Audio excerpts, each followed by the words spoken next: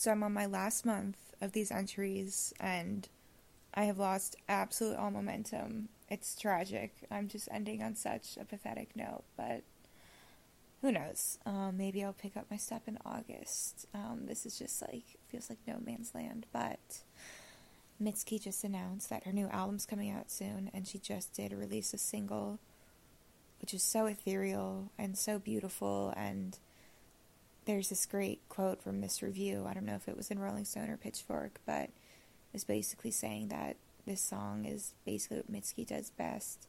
Take something so hauntingly lonely and alienating and depressing and somehow making it sound just a little bit more beautiful than it feels. And I think this song is like a perfect summation of that, and it's so bare and raw and different than her other ones, but yeah, it's cool in that sense too, you know, like it just shows how much range artists have, and especially her, who's so talented. And yeah, I like this one a lot. I think it's really special.